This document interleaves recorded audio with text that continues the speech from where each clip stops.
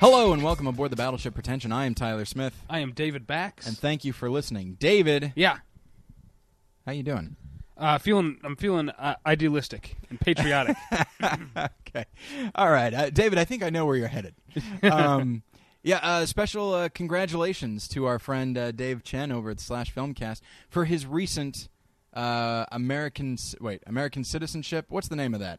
Like, what would you? I don't know. Yeah, that works. It's a recent development, his American citizenship, and and he wrote a very touching blog about it. And so congratulations to him. David is pissed off though, because I need something to be pissed off about. Absolutely, at all times. No, just Dave had mentioned on his Twitter that it was kind of a pricey process becoming a citizen. Yeah. And, now, are you comfortable giving the specific amount? No, I don't want to, because Dave didn't. So okay. A certain amount of money over a certain period of time. Yeah, and it really bothered me. I guess I'm just this sort of bleeding heart liberal who says we should just throw wide our arms and take all comers. I don't think that's a function of liberalism, because with the idea of illegal immigration, just they should try to become citizens or whatever the case may be. And it's like, well, okay, maybe let's not make them pay through the nose to do that as well. Like, if they're willing to go through what sounds like a very rigorous, exhausting process, then how about that? That seems like that would be the payment. And I don't think it's a function of liberalism or conservatism. It just makes sense that if somebody's willing to do this and they love it here, enough to want to be a citizen of here and nowhere else, then just why not? I believe that we're supposed to be that it's part of.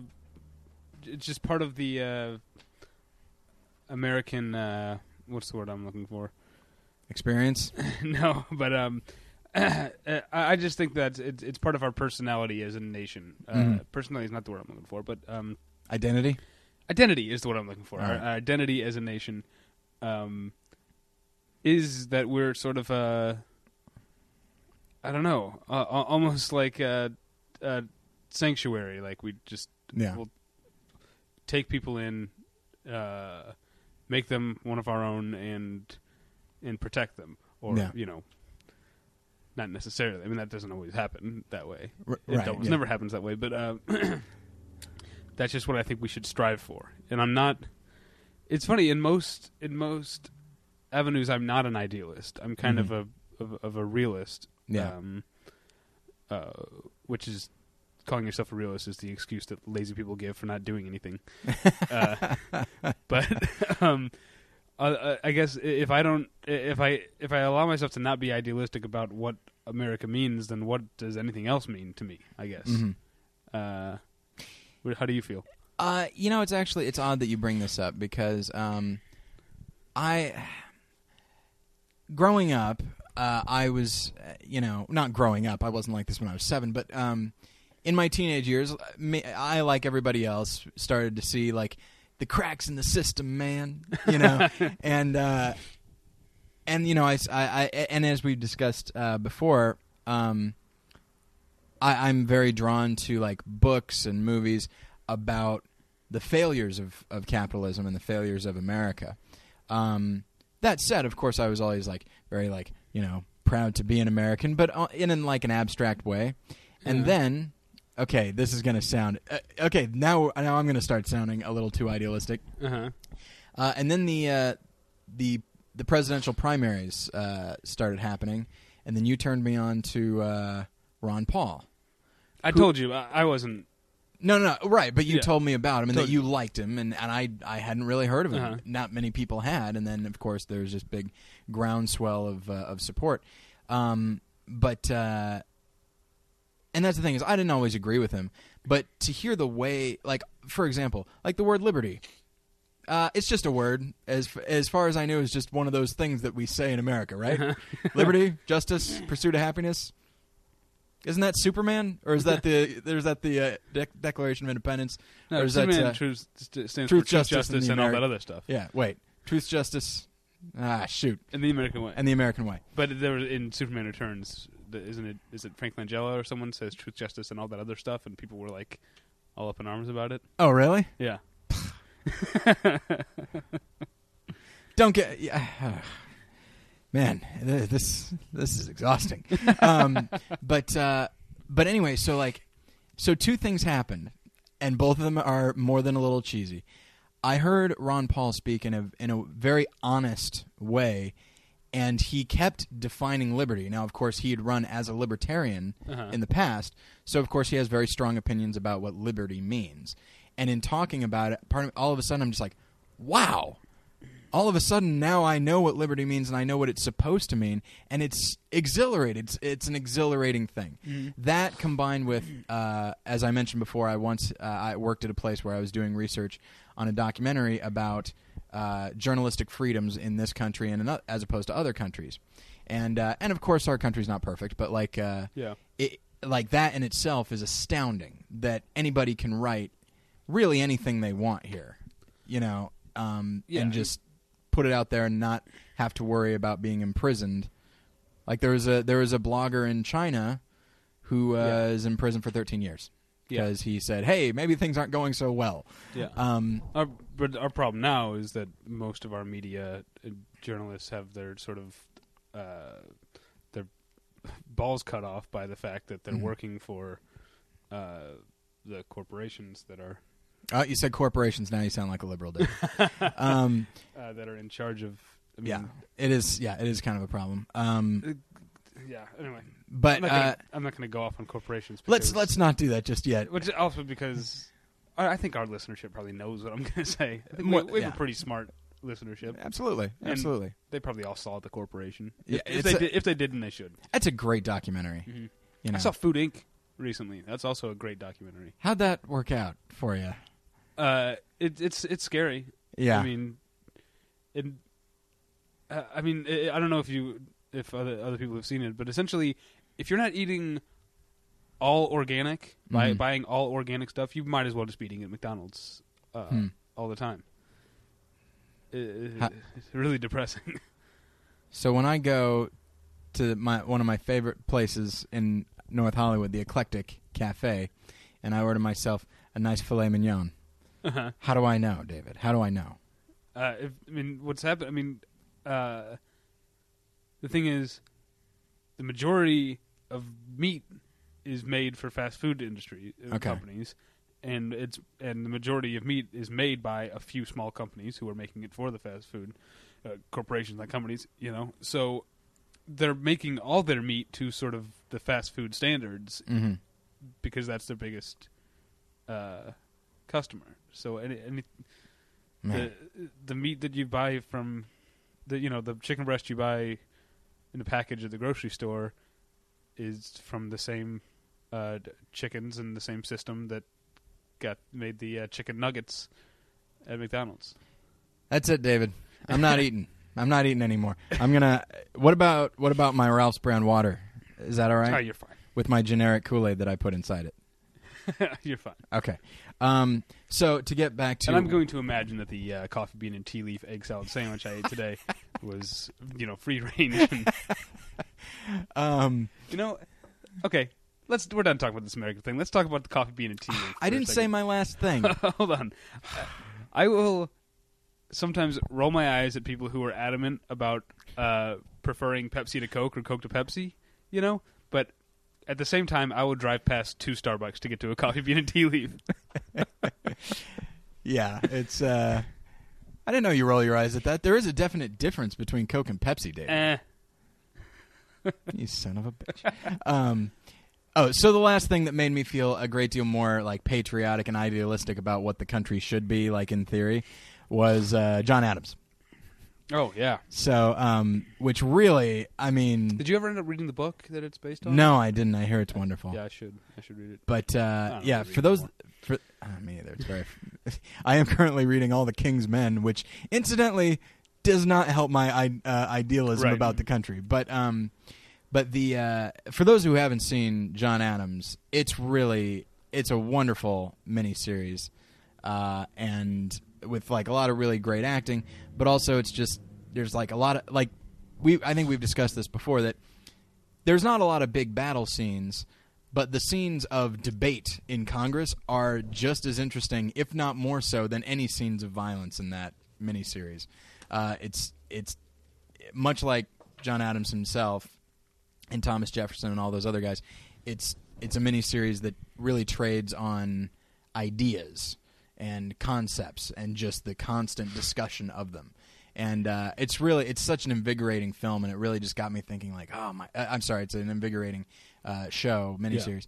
Yeah. And just that combined with like certain things that Ron Paul said, and then like investigating these journalists and stuff like that. It really got me being like, man, I live in a freaking awesome country a lot of the time, and I'm, but at the same time, I think all it does is make you frustrated about what it's not sometimes. Yeah, but being frustrated about what it's not is just as patriotic as loving it, because it just means you care. I don't know. I feel like it means that you hate the country, David. That's what certain 24-hour news channels will have you believe. But man, you said that, and now I just want to talk about how much I am really coming to despise Glenn Beck. But we don't have time for that. So. No one has time for Glenn Beck. Just people like Glenn Beck and Sarah Palin. They're just distractions. They're just jokes. No, you'd think so. I don't have time for anyone who takes what John Stossel says seriously. I don't know who that is. Okay, he's he's not quite a Glenn Beck, but he's just Glenn Beck's pretty high profile. I don't know who John Stossel is, but yeah, Beck's recent thing was. He was talking to people who attend churches, like myself, and said, "If you see I'm sure you've heard this. If you see the word social justice in your like church's like program or bulletin or whatever, run as fast as you can, because social justice is just like a code word for like communism and fascism." And I'm just like, "Are you kidding me? This is the worst." Yeah. This is really quite terrible. So, by all means, be part of a church. If your church has any inkling to make any kind of difference in this world, just get away from it. Just go away. Just this is the man who said, it only took me a few weeks to really start hating the families of the 9/11 victims. That's right. Yeah. Oh man, he's kind of entertainingly crazy. I'll say that. Yeah.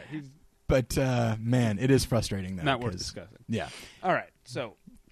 All right, everybody. Let's get into it, shall we? Yeah. Last week, we sort of have built this tradition where the week after the Oscars, we do our favorite films of the year, and then the week after that, we do our favorite, we've been calling them for the past couple of years, individual achievements. Yeah. So these are actors, actresses, directors, just the individual artists who worked on the film. Yeah. And there's not really as much of a structure to it as there is to the top 10. You know, we just sort of talk about what stood out for us. Usually. Yeah. I'm sorry. I need to pull up another list here, but okay. So David, let's. I'm sorry. I've got a lot of lists going here. I didn't write mine down. Well, I'm going to talk about right off the bat where I think. It's very rare that the Oscar actually goes to the person that I would give the Oscar to. Mm-hmm. But Jeff Bridges, hands down, best leading performance of the year for me. I would agree with that. Yes, because he's everything that his performance is everything that I look for in a performance. And as I've said before, he's so naturalistic. A big thing for me as far as certain types of characters, especially ones that purport to take place in our reality, is do I believe that they existed before the movie started, and do I believe that they'll exist after the movie is over? Mm-hmm. And with his character, absolutely. There's no question about it. Are you all right there, David? I don't want to get Sprite on the soundboard. Okay. I know what I'm doing. Clearly. But Jeff Bridges is really, really wonderful. Now, in like the best lead actor category, I in almost all these, I chose to go with people who were not nominated and maybe like should have been or something like that, but people who really, really impacted me. And David, you've not seen the film Moon, right? I did not know. Okay. Sam Rockwell is in it. I'm a big fan. And it's a wonderful performance. The movie is good. Sometimes their minimal budget kind of showed through, and it kind of has spoilers. Why does that bother you so much? People don't want things spoiled. I know. But like, even if I speak in the broadest of terms, like for example, just to be safe, say spoiler. It takes you a second. Spoilers. Yeah, there you go. It has kind of a slightly. It kind of has like a happy ending that seems a little tacked on. But that said, the emotion that Sam Rockwell displays, for those that don't know, he plays a character who is stationed on the moon by himself for 3 years, and he's getting towards the end of his contract, and now it's time to go back to Earth and see his family again, and he discovers that maybe it's not that easy, and maybe there's other things going on, and it's just a really emotional performance that you don't see from Sam Rockwell very often. Mm-hmm. And that's not a function of him. It's just he doesn't get cast in those roles very often. But he's always been one of the more committed actors that I've seen. And just watch Confessions of a Dangerous Mind. Okay. Yeah. For a minute I was like, Dangerous Minds. That's not right. That's a different thing. That's with Michelle Pfeiffer. But he's great in that. He's a really solid actor, and I'm excited that he's going to be playing a villain in the upcoming Iron Man film. Yeah. But in Moon, it's really just he was wonderful. a good villain in Charlie's Angels. I didn't see it, David. It's fun. It's a fun movie. I've no doubt of that. But yeah. So but his performance in Moon, the film itself is good, not necessarily great, but his performance is really quite wonderful. It's the kind of thing that, if it was that kind of movie, he absolutely would have been nominated, because he carries that film in a way that only like the best actors can do. Okay. I also want to talk about some of the Oscars. Also, not in who they gave the award to, but at least nominated someone that I think is great is Anna Kendrick for Up in the Air, because I feel like that movie was sort of at first billed as a comedy, and then when they realized it might get some Oscar attention, they sort of just realigned the way that you're supposed to think about it. Right. I think it's still a comedy. Oh yeah. For the most part, I mean, comedies can have serious undertones, and this has some very serious ones. But it's a comedy. Yeah. And Anna Kendrick is giving a really great comedic performance. Yeah. And I don't just mean that she's funny; she is. But that she is giving a performance that is always funny, or always potentially funny, but never once going against what this character that she's created and that the screenplay has created. It's completely believable, even when she's playing just directly for laughs, when she's drunk, right, or when she's crying. Yeah. It seems broad, but it always fits into this character she's made. And I actually feel like this is like you said with the Jeff Bridges thing, I feel like this is a person that you would know. Yeah, and what I remember when we had Joel Church Cooper and Erin Gibson on the show, and Erin said that she was really tired of like TV shows like Friends, like playing crying for laughs. And I agree when it's done poorly, as almost everything was in Friends. But that's unfair. But yeah, you're right. Like her crying scene, at no point did she seem like she was overplaying it so that we would all laugh. Yeah. It really was quite astounding that she was crying in a really organic way, a way that I believed the character would be crying. But she as an actress still recognized this is going to get laughs. Yeah. But she wasn't pandering to get them. It's really that scene especially is really quite amazing, and really kind of announced her as a strong comedic actress. So yeah, I was a big fan of her in that film. And I will actually bring up another supporting actress who gave a really solid comedic performance. The film Extract is okay. It's not wonderful. It has a couple really solid laughs in there. But I'm really starting to like Kristen Wiig as an actress. Mm-hmm. I liked her in Knocked Up. She was very, very funny. She was like the passive-aggressive... Yeah, I know. I was so surprised too. Yeah, she's great. And Adventureland. Yeah, she's in Adventureland as well. But so she's an Extract as Jason Bateman's wife, and if you look at the trailers, the character looks very very two-dimensional. Just like her lack of desire for sex is what kind of spurs him on to like seek after this other woman, and it's just like, oh well, she's the shrewish wife is kind of a non-entity type character, but both in the way the character is written, but the way that she plays him, the way that she plays the character, she feels very human, and her lack of their lack of sex life, it does affect her just as much as it affects him. And there are scenes where she finally has to come out and explain why she's frustrated. And there are scenes of not heavy drama, but kind of that bittersweet drama that you'll find in comedies like that, where it doesn't overplay it. It's just enough to make you be like, oh, that hurts a little bit. Mm-hmm. But there are also scenes in there where she's very funny because, spoilers, see, I'm saying that, everything is fine, spoilers, she winds up having an affair with the local pool cleaner, and just her dealing with that is very funny, because it's almost just something that she's like, how did this happen? And the pool cleaner is a good looking moron. He's just an idiot. Who plays him? I don't remember the name of the actor, but he does a great job too. And of course, there's a certain maturity in dealing with him as well, because even morons have feelings. But the way in which she talks to him, he'll say something and she's like, he is so stupid. She doesn't really say that, but just in her face is like, I cannot stand to listen to this man. I will kiss him if only I'll crib a line from 30 Rock. I want to kiss him to keep him from saying such ridiculous things.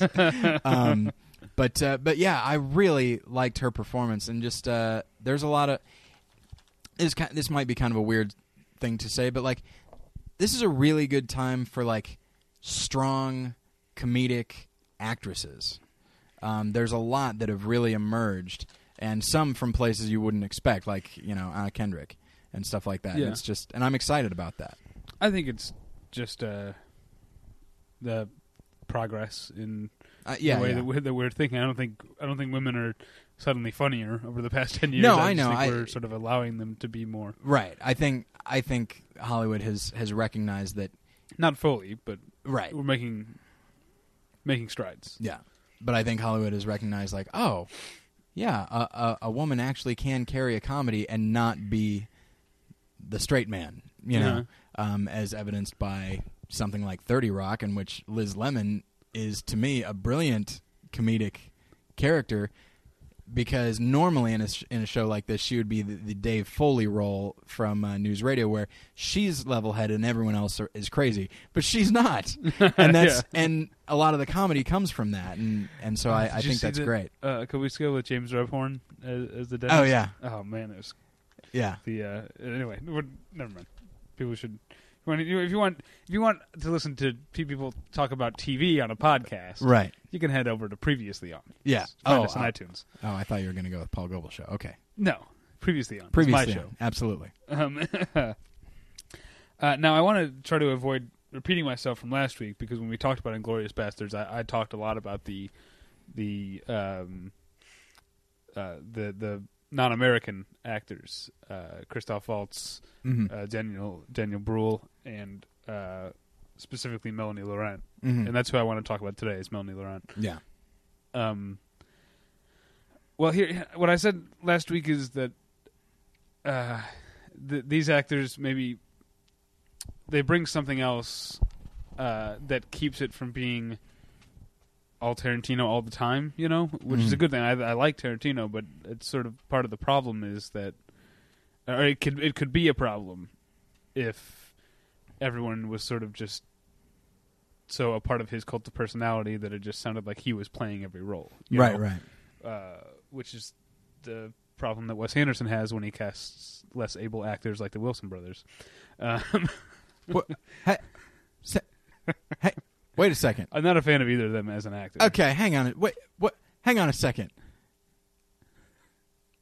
I'm normally not that defensive of Wes Anderson, but have you seen the Darjeeling Limited? No, is that Owen Wilson? And admittedly, he as a person was probably going through some stuff in his life at the time of the filming. It is one of his, not just one of his best performances, because if you don't think he's a good actor, that's not saying much, but it's a really great performance by him and an incredibly vulnerable one. I think, and I think actually Luke Wilson and Royal Tenenbaums, I think they as actors do their best work for Wes Anderson, but like Owen Wilson in Darjeeling Limited really got me thinking of him in a different way. And I didn't expect to like that movie, but I wound up liking it a great deal. I don't think I've liked Luke Wilson in anything except Vacancy, but he didn't. He's I like him in Idiocracy. Yeah. I don't know. See, I normally try to avoid being mean about an actor because I'm not an actor and I don't really know what it's like. But for some reason, I just am not afraid to say I don't care for the Wilson brothers as actors. But anyway, we're off track. Yeah. Sorry. So talking about Quentin Tarantino. Yes. Yeah, that was what we talked about last week. But in addition to that, Melanie Laurent's performance is really it's really old-fashioned in a good way. It's like she's like a Marlene Dietrich or someone who is, on the one hand, giving a very real, very believable, very well-rounded performance. Yeah, it's acting. Underlying capital A acting, but it's also at the same time she's never forgetting that she's in a movie and she's. It's. I guess. It's if you're okay. I guess if a woman is born beautiful and is beautiful, that's one thing. You know, that's easy for them because they just are beautiful. Yeah. But glamour, I think, is something that is either I don't know if it's as innate. I think it's something that you have that not everyone can do. And Melanie Laurent manages to be real and raw and believable and glamorous. Yeah. At all times, and it's a kind of acting we don't often cherish anymore in women because maybe it's kind of reductive and and easy to have women be objects of glamour. But I still think it is it's a skill, and we've moved to now in romantic comedies or in romances in general, women are often like the characters are maybe they're klutzy or we sort of cherish their inelegance, you know, and sometimes that works, you know. I mean, I like Sandra Bullock in most things, because she's very good at that kind of thing. It's very charming, you know. But I liked Melanie Laurent's performance because it just seemed so old school and elegant and glamorous. Yeah, she's. Jen and I watched Inglourious Bastards 2 days ago, and I, of course, I had seen it before, and she hadn't seen it. But when you think of that movie, you do tend to think of, like when you remember it, you do tend to think of, Christoph Waltz or Brad Pitt or like performances that are a little, for lack of a better word, bigger. Not to imply they're bad, but they're bigger and more inherently memorable. Her performance is smaller, but it's still, I mean, you watch that and there is no question who the real hero of this whole thing is, and it's her. Yeah, and she has to carry a lot of weight on her shoulders, as far like emotional weight. I mean, Brad Pitt doesn't have to carry any of that. He's kind of this fun, he's also a throwback, but like, he has no stake in what's going on. She does. Yeah. And so she has to do a lot of things. She has lines that are kind of funny. She has lines that are kind of, this is going to sound strange, badass. She has to also seem very vulnerable at times. Like her moment when she's talking to Christoph Waltz after eating the strudel. Right. And then he leaves, and all of a sudden you realize she seems very naturalistic the whole time, and then he leaves, and all of a sudden you realize, oh, she's been putting on a performance and basically holding her breath this whole time, if not physically, then emotionally. Yeah. And then you just see her like start to explode, and you realize, right, she seems very embittered and very and tough as nails, but she is still kind of, when dealing with this guy, kind of just a scared little girl. Right, just like as she was, all those years ago. And it's really, quite a really wonderful performance because she has to juggle so much.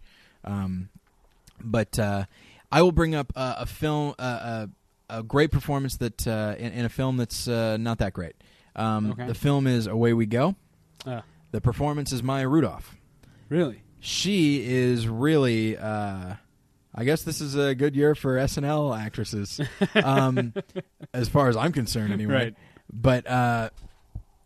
But yeah, Away We Go. It's directed by Sam Mendes, and though it is a seemingly lighthearted comedy, it seems to have just as it seems to have just as much contempt for America as all of his other films. And there's a lot of kind of precious, like cutesy, quirky stuff in there. But there are certain scenes that are really solid and really well written and really well acted. If you look at it as a whole, when I look at the film as a whole, I don't really like it that much. But when I look at like certain individual scenes, it's like that's a great scene. That scene is, there's no question that's really strong. And invariably, pretty much all those scenes have Maya Rudolph in them, and she is ostensibly it's about this couple, but in reality it's about her. Mm-hmm. And it's about a couple they are expecting, and they're trying to figure out what they're going to do with their lives, and because she has a lot of family issues that she brings to this, she just is really searching, and you can tell just without her ever coming out and saying it, although in a couple scenes she kind of does, and that's a flaw of the script, but like you can tell how panicked she is, but she can't seem like it because she kind of has things more together than the guy that she's with. Right. And so she kind of has to be the strength for both of them. While also, she also has to be kind of funny. It's more of a drama than a comedy, I think. But yeah, she really is the glue that holds that whole film together, and she is the driving force of the plot. And you really see her in ways that I wouldn't have expected. And yeah, it's a really great performance. And I'd say the film is worth seeing it for that performance. So, what else you got, David? I've only got one more actor on my list before we get to the other stuff. Okay, I've got a few more actors, but I'll talk about them all quickly. But you go first. My favorite, one of my favorite performances of the year is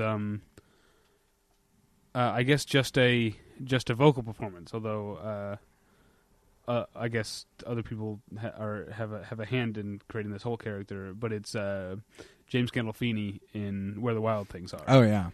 And yeah, that's why I hesitate to call it just a vocal performance or to give the credit just to James Gandolfini, because the suit actor and the team in charge of the CGI-ing the face, all should get credit for creating such a sad and heartfelt character. And but I'll still give most of the credit to James Gandolfini because he's a grown man. Yeah. I mean, you'll notice I didn't say grown man because I'm trying to take it this seriously here. Yeah, right. You got points to make. Yeah, and he's not old, but he's it's been a while since he was a kid. Yeah, and there's just certain strictures placed on you as far as like how you behave when you're an adult, you know? Yeah. And his ability to just shed all that and just still have the voice. It's not like he's doing a little kid's voice. Yeah. It's still James Gandolfini. It's still, Tony Soprano's voice. Yeah. But he's just behaving both in what he says, which is in the screenplay, which I'll talk about when we get to screenplays. Okay. But also the way he says it, he has just stripped himself of everything, all the restrictions that are put on you as an adult, and just by living in a civilized society. Yeah. And he's just completely a kid, warts and all. Yeah. There are certain like phrases in there that it makes sense when Max says them because he's a kid and you don't think about them. But then to hear him, as you say, a grown man with a grown voice, repeating these things, the thing that I keep coming back to is like the discussion of a real pile, and I'm like, why is the word real in there? Yeah, but that's the way a kid would talk. That's the way a kid would talk, and just like as opposed to like a figurative pile, it's just like, oh, I've slept, I've gotten to sleep in, I guess they're kind of piles. This is the first time I've gotten to sleep in a real pile, and just the phrasing of that, and then the way he repeats it. It shows that he understands what Max means by that. Like, all the little phrases, all the kid phrases that he has to say, he sells them completely. He really does just... I don't know. It actually did get me... Because I think of James Gandolfini as just this big, to take a line from you and discussing in the loop, this kind of bear of a man who will only ever get a certain type of role. But then you look at this and you realize, right, he's an actor. He can do things that you wouldn't expect him to do. They're not all going to be Tony Soprano. They're not all going to be, what's his name?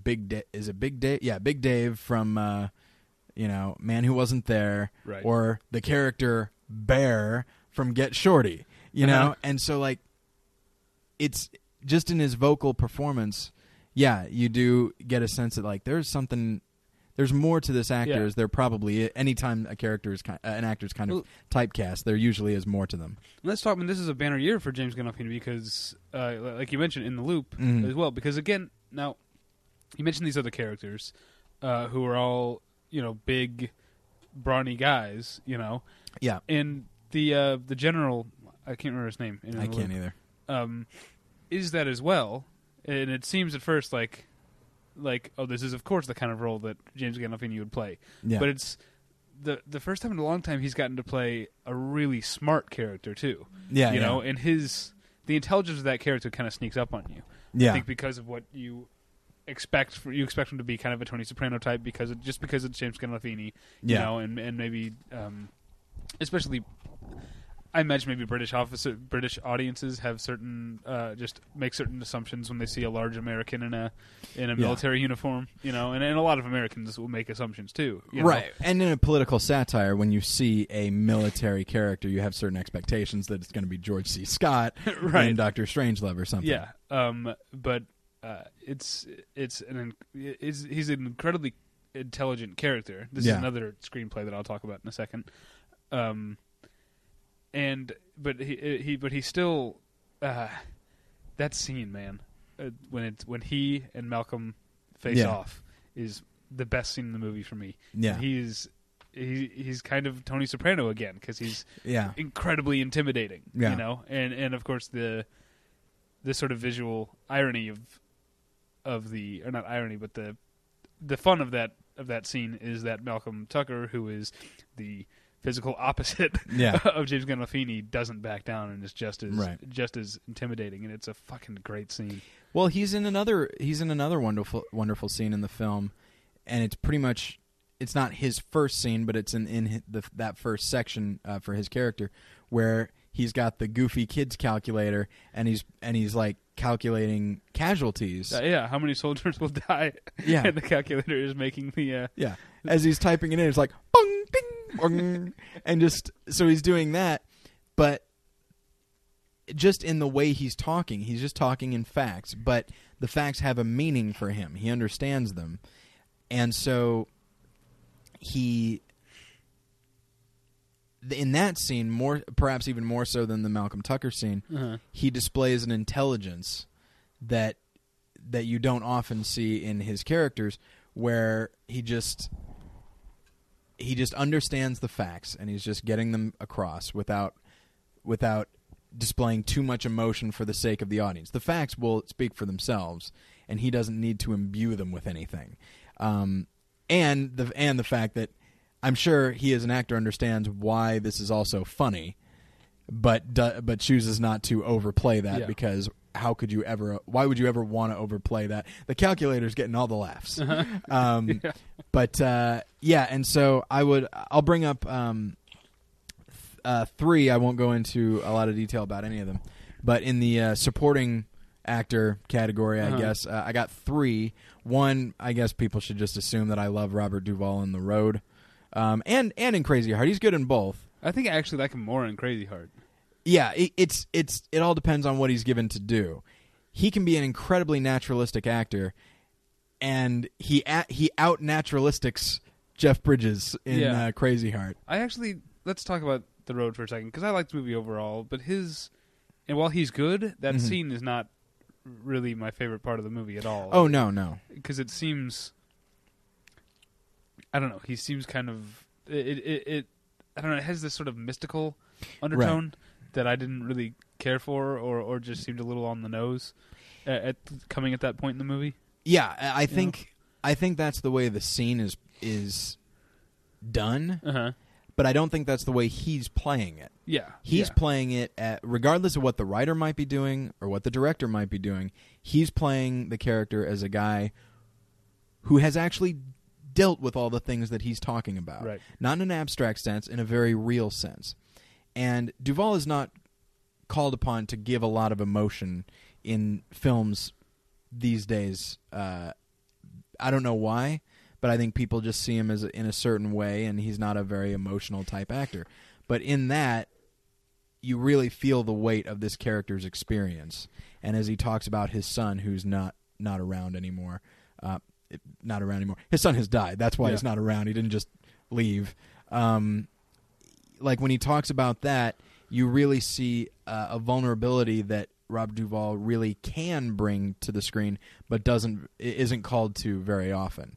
And that's one of the things that I like about that scene is it does have kind of, as you say, a mysticism to it that I don't care for, but he kind of, this sounds almost conspiratorial, he kind of undercuts it by just being like, yeah, you can have all the mysticism you want. This is very real for me. And so I really, and also just the makeup job on him is really great because he's not easily recognizable. Yeah. But speaking of Robert Duvall, real quick, I often will have trouble falling asleep because I'm a night person, and I don't want to sleep until the sun's almost going to come up. Yep. But so I'll channel surf a little bit, and ended up watching on I think maybe the Sundance Channel or something the first 20 minutes or so of Assassination Tango. Yeah. The other night, and then I was perfectly ready for sleep because that was frankly a little boring. But he's great. Yeah. And naturalism is exactly what it's the chief word I would use to describe him and his style, both as an actor and a director. While I think Assassination Tango is a little boring, but I love The Apostle. Oh yeah. And again, naturalism is always what he's going for. The movie, the Apostle, sort of in the same way that Crazy Heart does, sort of just moves and breathes in an organic way. Yeah. Yeah, it's and just in general, at some point, people have told us to talk about like our favorite commentary tracks. His commentary on The Apostle, great. Really? Yeah, and he kind of repeats himself a little bit because he's there alone. But hang on a second. Sorry, there's a hog going by. Yeah. But it's a wonderful commentary, and he just. I'm trying to think of my favorite commentary tracks. I don't really listen to them anymore because most of them are boring. To me. And also, just like, if I'm going to... This sounds mean, but if I'm going to spend 2 hours, I'll spend 2 hours watching a movie. Yeah. But that sounds... Now, you told me I should check out the Spartan commentary with Val Kilmer. Yeah, that's true. Which I own, I just have never watched it. Maybe I'll do that. He's very funny. But okay, so two other things I want to talk about. Now, David, you did not see A Serious Man, correct? No. Okay. The filmmaking quality is there, of course. I have certain philosophical issues. I don't think that people are necessarily wrong when they say that the film is vaguely anti-Semitic. And yes, I recognize that it was made by the Coens, who are Jewish, but I think it's still possible to be anti-Semitic if the filmmaker is still Jewish. Anyway, but that's neither here nor there. There is a performance that I really love, and it's by Fred Melamed. I don't know if that's how you say it, but he plays the character Cy Abelman, who is the main character's wife's lover, and the way that he approaches life, which is, if I speak in a gentle enough tone, I think I can get anything I want. And just so he comes off just very conciliatory, and I think it's probably best if maybe you leave the house, and just he basically gets the main character to agree that even though his wife is having an affair, he'll still leave the house and go stay in a hotel. Like this, like this guy, through his tone, is able to convince the main character to go completely against his own interests. And then I won't say that because that's too big of a spoiler, and you haven't seen the film. But it's not really. It's not a priority for you. Yeah, but there are listeners, so yeah, don't say it. Right. But there are just, and the way just his commitment to just being just that kind of quiet monotone, like you're watching Bob Ross, and Bob Ross could spout any kind of horrible Nazi propaganda kind of thing, and all of a sudden you're like, yeah, that makes sense, because he seems so at ease with it. How could he be wrong? And it's just a really great performance that's often very funny. And then the last one is Jackie Earle Haley as Rorschach in Watchmen. But I won't say much about that except that man, when he just burst back onto the scene and has given a lot of amazing performances. Yeah, it's amazing how, before Little Children, I didn't really think about Jackie Earle Haley, obviously. No, obviously no one was. Yeah. And now his name attached to movies, it's like, all right, there's going to be at least one great scene in this movie. Yeah. And him as Freddy Krueger, all of a sudden, it's like, huh, all right then. Interesting. Yeah. You've got my attention. It's like it instantly adds like some cred. And I saw Shutter Island, and he's really great in Shutter Island. He's also an actor who he'll kind of zig when you want him to zag, or when you expect him to zag. Like his performance in Little Children and his performance in Shutter Island, you just expect him to be all one thing. And then he'll show you that no, there's more to this. Like one of the reasons that I love his performance in Little Children, and I realize that's not what we're talking about here, but is that you expect him to be like, oh, he's just a victim of circumstance. No, not really. He is this. He is what people think he is, but he's not all that. And let's talk about that in terms of Rorschach. Yeah. Rorschach. I mean, because he's, obviously he's a sociopath. Yeah. And that's the main thing. Mm-hmm. But he's also, he's also passionate, and even compassionate. Yeah. He just, because he's a maladjusted sociopath, finds weird ways of expressing it. Yeah. Weird and violent ways of expressing it. And his final scene, after you spent this whole movie with this madman, his final scene is heartbreaking. It really is. It's sad in the graphic novel, and it's sad in the way he plays it, because David, you and I were speaking earlier about idealism. Rorschach, if nothing else, is an idealist. Yeah. Like he now, whether you agree with what his assessment of what the world should be, whether you agree or not, he is not going to move from it, because it's all he has. Yeah. It's all he has. And he also makes because in his voiceover he's required to say a lot of dumb things. That sound kind of corny, but you see, you just sort of sense a certain like Arrested Development with him that would lead him to say these corny things, because he doesn't have his mind hasn't really advanced past a certain point of thinking. You know, or, he's not going to become a more eloquent or sophisticated person ever. You know, and so he makes you believe that this person would write these silly things. Oh, absolutely, and believe them with all his heart, and would literally die for them. Yeah, and it's a really wonderful performance that he had. It was both a physical performance because you don't see his face a lot, so he has to like use his body to express emotion. But then also, of course, vocally, you know, he has to be really raspy, but still convey emotion, and all this, like, you know, when you read the graphic novel, all of the big Rorschach scenes, you're just like, oh man, whoever plays this part, I hope he nails this, you know. I'm not locked up in here with you, you're locked up in here with me. Scenes like that, it's like, I hope he really gets it, and man, he does, and it's a wonderful performance. Yeah, and a good bit of casting. I mean, that's my as much as I like what's his name who played Night Owl? Patrick Wilson. I like him as an actor, but I don't like him. I don't think he was the right person to cast in that role. I think he actually was. I think you need an actor who's kind of, not to imply Patrick Wilson is bland, but you need an actor who is kind of nondescript, because that's the nature of Night Owl himself, or at least. But I guess I just don't think. I think Patrick Wilson's a handsome guy. Oh, is that okay? You know. I would, and he seems like, and he's a good actor, which is why he gets some character type roles. But Patrick Wilson seems too much like a leading man. Yeah, you know, it's okay to cast Silk Spectre. You know, Malin Ackerman isn't, you know, some great thespian. Yeah, you know, but that's kind of okay for her character. Yeah, you know, not that seems mean, but anyway, it's okay that she's really pretty and kind of showy. Yeah, you know, that's kind of what she's supposed to be. Yeah. But yeah, I didn't.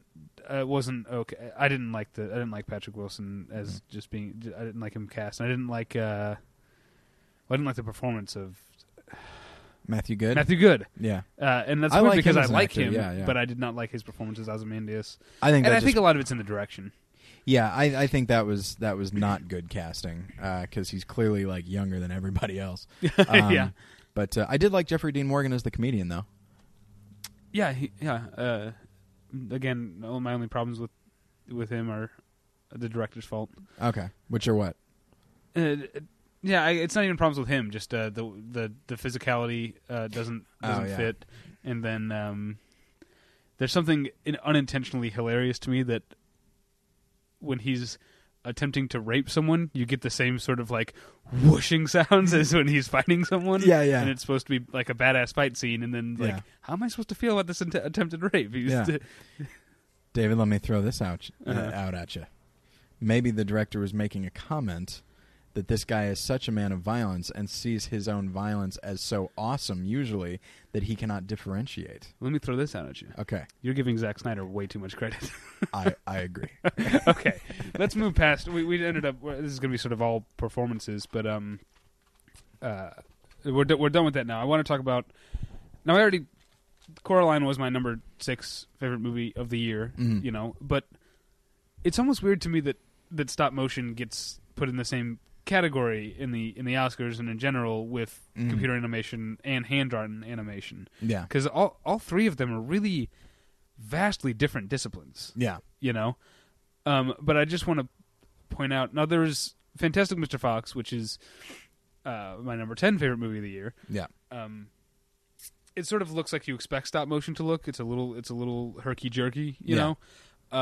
And that's not a sign of amateurism. That's clearly an aesthetic choice, and it really works for that movie. Yeah. You know, but there's something about the fluidity of Coraline, and just the intricacy. Mm-hmm. Is that a word? Intricacy, yeah. Not, I almost said intricateness. That's not it. That's not a word. Okay, and just the scope that. I know you're not supposed to think these sort of things when you're watching a movie, but I just think like, man, that must have taken forever. Just a lot of patience. And like, we talked last week about the scene towards the end when the other father is like chasing her through the garden, you know? And not only is it terrifying, Yeah. Legitimately terrifying to me, a grown man, you know. But there's so much going on. Yeah. It's so much detail, and it looks so fluid. It looks as fluid to me as hand-drawn animation. Yeah. And that's or computer animation, you know, and that's. I just thought that was really worth mentioning. Yeah, and it's odd that you do mention that because in the directing category, I did actually write down Wes Anderson for Fantastic Mr. Fox because, and David, I think I'm more of a fan of his than you are, but I'm not as much of a fan as other people, and it's because of his attention to detail in the background, minutia. But that's, as we've discussed, that's the kind of thing that works really well for, stop motion animation, and also just clearly he's been wanting to create an entire other world in pretty much all of his films, and often does a good job of it, like in Royal Tenenbaums. But like, this is the first one where he actually is called upon to build a world entirely from the ground up. Mm-hmm. And he does, and it's wonderful. It's just such a wonderfully realized world, and what I like is that it's something that just you could watch Royal Tenenbaums and Rushmore and Life Aquatic and this, and in spite of the fact that it's talking animals, stop motion animation, it fits in so well, both in the script and the visual aesthetic with his other films. It just seems like, as we've discussed, what he's been visually working towards his whole career, and it's just so complete and just so beautifully and completely realized that it's like, man, this is you know, I may be more dismissive of him than I should be, but like, you can't dismiss this. This thing is gorgeous. Yeah. Now, I want to talk about on the other side of the coin, something that doesn't feel at all. It doesn't even seem like it could have been planned. Mm-hmm. Is the cinematography in my favorite film of the year, Where the Wild Things Are. Okay. Which, I mean, it's one thing to have like a. You know, I'm trying to think of like okay, Roger Deakins is a great cinematographer. Yeah. And he's great in a way that seems like you could tell he put a lot of work into deciding what lens to use, where to put the lights, what to do with them, all the stuff that goes into cinematography. You can see the work up there on the screen, and that makes him great. Yeah. You know, this guy Lance Accord, okay. I think. It's the opposite. You almost feel like that couldn't have been planned because it just seems like he just thought it and it ended up on the screen. You know, because I mean they're just moving in a seemingly meandering way, sometimes very quickly through forest, and there's these lens flares, and there's this weird sort of color to the movie where it's not it's not quite sunshine. Yeah.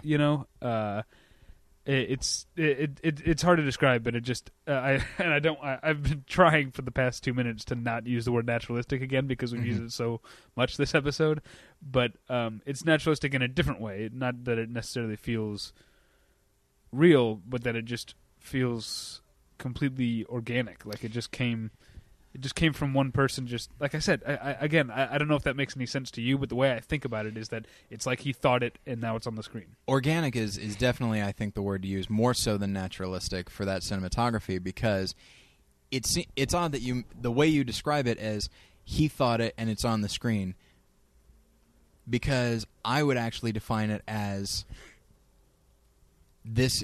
we are so inside Max's head that that visually everything is taking its cues from his emotions. If he thinks something, or if he feels something, then we see it. If he's having fun, then the camera work will reflect that. If he's feeling reflective, then the camera work will reflect that as well. And so it takes all of its emotional cues from a child, and of course no one is more instinctive than a child, and so If he thinks something or feels something, that's where we are right now. Right. And so it really, it's, for everything that I said last week about Where the Wild Things Are, it is a film that seems to, while I don't think it's for children, it does seem to understand children. From Gandolfini's performance to the cinematography to the script, it does seem to understand how a child thinks and feels. So I didn't write down anything really specifically for cinematography, not because I don't have any views on it, but because it's all stuff that's been nominated and and I feel like it's already been talked about. We talked about Bruno Del Bonell last week, or maybe on the Oscar episode for the Harry Potter movie. But really, other than that, I mean, we've already kind of talked about the screenplays Where the Wild Things Are and In the Loop. That's kind of all I had. You said an entire half sentence with your mouth totally away from the mic. Oh, really? Yeah. Like this? Yeah. I wonder how that sounds. Probably poorly. Sorry. Yeah. So I don't know. Is there anything else you want to say about the screenplays for Where the Wild Things Are in the Loop, or do you have your own screenplay? No. In the Loop is what I wanted to talk about. There was some discussion on the new Battleship Pretension forum, which is growing leaps and bounds, David. That's battleshippretension.proboards.com. That's right. Or you can go to battleshippretension.com, click on the link click on the button that says New Forum, and then click on that link. That's kind of how we'd prefer you do it, actually. That's how we'd prefer you do it, yes. But somebody was talking about they actually they don't like In the Loop really that much at all, and they really did not like its use of profanity because it seemed to be like isn't it funny how much we're swearing? And I never took it that way. Its use of profanity is artful, and what can only be described as either Mamadian or Milchian. Right. It's not like there's a scene in Memento that I hate. Okay. All right. The scene at Carrie-Anne Moss's house. Yeah. When she gets him all worked up and then takes the pens and leaves. You know, and comes back. When she's talking to him, it really does feel like what this person is complaining about. She says "fuck" so many times, and it just seems like filler. It doesn't mean anything. I think in that scene it means something because she is trying to get him worked up. But there are other ways to do it. It seems lazy. Oh, okay. It seems like there's a time you and I had a former roommate who used to like to. I don't want to sound like I'm being mean to this guy. He's a good guy. His name's Cole. I don't know why. His name's Cole. Yeah. He wrote our theme music. Yeah. Good guy. But he used to think it was funny to try and scare me, jump out. That's true. And the one time that I finally, I don't like to be startled. And when I finally lost my temper, I just exploded at him and didn't have the time to be eloquent or the presence of mind to be eloquent. Right. And I just said "fuck" a lot. Yeah. If I had had time to write a screenplay of it, I would have definitely said "fuck" less and been more, made my point better. Yeah. But that's what the Carrie-Anne Moss scene feels like. In The Loop, on the other hand, I feel like every time a profanity shows up in the screenplay, it's considered and deliberate.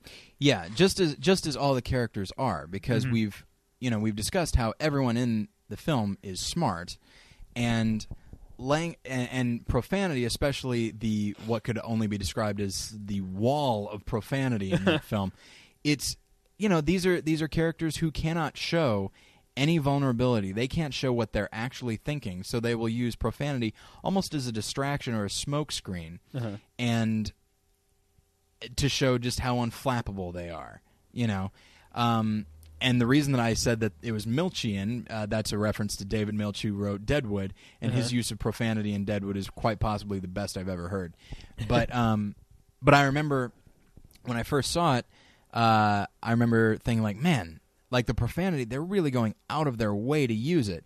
And then I saw a special feature in which Milch said, that's historical because these were people, you didn't swear in polite society, and these were people who were actively rejecting polite society, so they would go out of their way to swear. They would do it specifically because they knew that anybody who from, as I said, polite society, who would wander into town and be like, everything about this place is terrible. Even everything offends me. All my senses are offended, especially my sense of feeling because I'm being stabbed. It's So it was very deliberate. Like, the people themselves were deliberate in their profanity, so he wanted to reflect that. And so I think the characters in the Loop, I think they probably would be very deliberate. You know, Malcolm Tucker is the most profane one, but he's also, and it should be noted, he's also the most aggressive one. He has to do this to really offend people's senses so that their guards are down, and then he can just attack. Yeah. And so I think the use of profanity, yes, it is often funny, but it's not used solely to be funny, because you can feel you didn't see Burn After Reading, did you? No. Okay.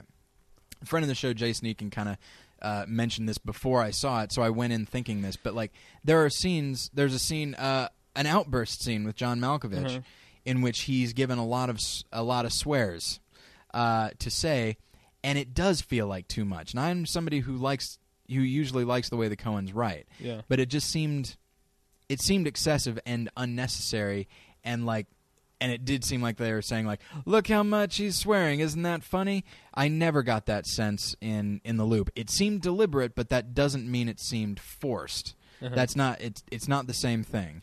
And so the writing of In the Loop is good in general, but like its use of profanity, which is what a lot of people have discussed, I think it was really, really wonderful. And so that's what I want to talk about in the writing of it. Well, anything else? We've been going for a while now. Okay, I think I'm done. Okay. Well, we promised last week that we would reveal the contents of the prize packages for the donation drive. We've got some of them. Yeah, we're still waiting for some confirmations, but we've got some really, really cool stuff. Yeah. That you're gonna want. Okay. So here's what we got. Okay. Right now, that's confirmed. It's in my possession, David. All right. David, you may recall. You remember Nathan Basil? Yeah, he was a good friend of ours.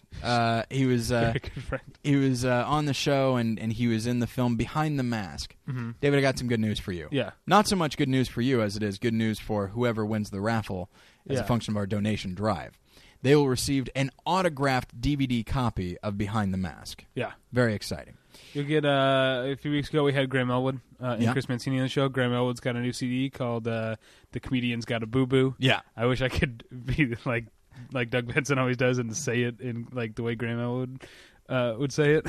I'm sorry, what is that? Oh, yeah, on I Love Movies, whenever Doug Benson says the name of Graham Elwood's CD, he says it the way Graham would say it. Which is how? The comedian's got a boo boo. I can't. Comedian's got a boo boo. Yeah. Which actually I went into Dennis Miller at the end of that. Yeah. So we have that. That is not signed because it's sealed. Right. So we've got okay, so we've got you remember David? Uh-huh. You watched the Oscars. I sure did. And you saw our good friend, and that's actually not a joke. He's our good friend, Greg Helvey. You saw him there. I did. I saw him. He was there. It was very strange. On TV. But he was nominated, you may recall, for his short film Kavi. Uh-huh. And so he's going to donate that to the cause of our donation drive. That will also be signed. So there's one right there. Another signed thing. An Oscar-nominated short film. Yeah. Speaking of autographs. Yeah. Now, you met Doug Jones. I sure did. I didn't. Yeah. I was ill. You weren't doing well. No. But he's my best friend. Yeah, I did listen to the episode. Oh, good. Yeah, good stuff. Thanks for making me talk about Buffy. No problem. We've got his film Fantastic Four: Rise of the Silver Surfer. That's correct. Autographed. It is autographed. Yes, That's right. That's for you guys, everybody. And then we do have now, David. You might recall my best friend for years, Maurice LaMarche. I do. I like this part. I like this character I'm playing. Yeah. We have the first season, unfortunately not autographed, but we have the first season of Pinky and the Brain. Yeah. Featuring the voice of Maurice LaMarche as the Brain. Yeah. So we've got that for you. And then, of course, we've got several other things that are still kind of up in the air. We got comedy CDs. We've got movies. We got a lot of things that you could win. And, of course, David, let's not forget Battleship Pretension merchandise, T-shirts, a coffee mug, perhaps. I don't know. It's kind of up to you. So, yeah, donate $5 or more or sign up for a donation subscription. Yeah. between now and when? The time we call it off? Yeah, I would say... Yeah, we'll let you know. End of April. End of April, yes. Yeah. And you will qualify to be in a raffle to win one of these prize bags. We're not going to give them all away to one person. That's right. We're going to split it up among 3 people, probably.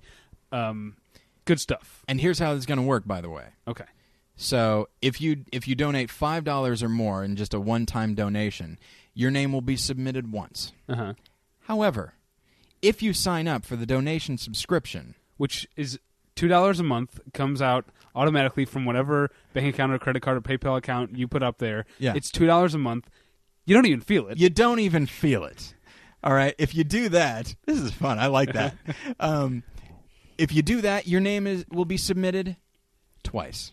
That's double the opportunities. Double the opportunities, double the fun. So, however, if the randomizer does pick your name for both, I'm sorry, you will only receive one prize package. All right, let's slow down, everyone. Don't start getting greedy. Yeah, that's very unlikely to happen, though. Yeah. So other than that, you can always find us at battleshipretention.com. Yep. Email us, David at battleshipretention.com or Tyler at battleshipretention.com. You can follow me on Twitter, tweeting for the show, and pretty much for myself. Yeah, it is. I'd say it's definitely for yourself. Yeah, but I do a lot of movie related stuff. Yeah, but even those are still kind of for yourself. I've been following the whole the arrest of Iranian director Jafar Panahi, and I like that you're actually following that because it's not getting enough press. Yeah. But yeah, that's at twitter.com/thepretension. Mm-hmm. You can find Tyler on Twitter at More Lessons, which is right. the official Twitter of his other podcast, More Than One Lesson, which you can find in iTunes or at morethanonelesson.com. Right. You can find us on iTunes, of course, write a review. That would be great. Subscribe. And you can also find my other podcast previously on in iTunes and follow on Twitter, twitter.com/previously-on-show with no W. Yeah. Didn't fit. Do you have to type with no W? Yeah, it's previously on SHOW WITHO. Right. Okay. That's a long handle, David. I think no, it's really previously on SHO. Okay. Previously on show. And of course, a reminder, we mentioned it earlier, battleshippretension.proboards.com. Yeah, but you can get there through our website, and that's right. kind of how we'd prefer it. That is how we'd prefer it, yes. But go and create a profile for yourself and take part in the discussions. A lot of good conversations happening there. And so until next week, we'll get you next time. Bye. Bye.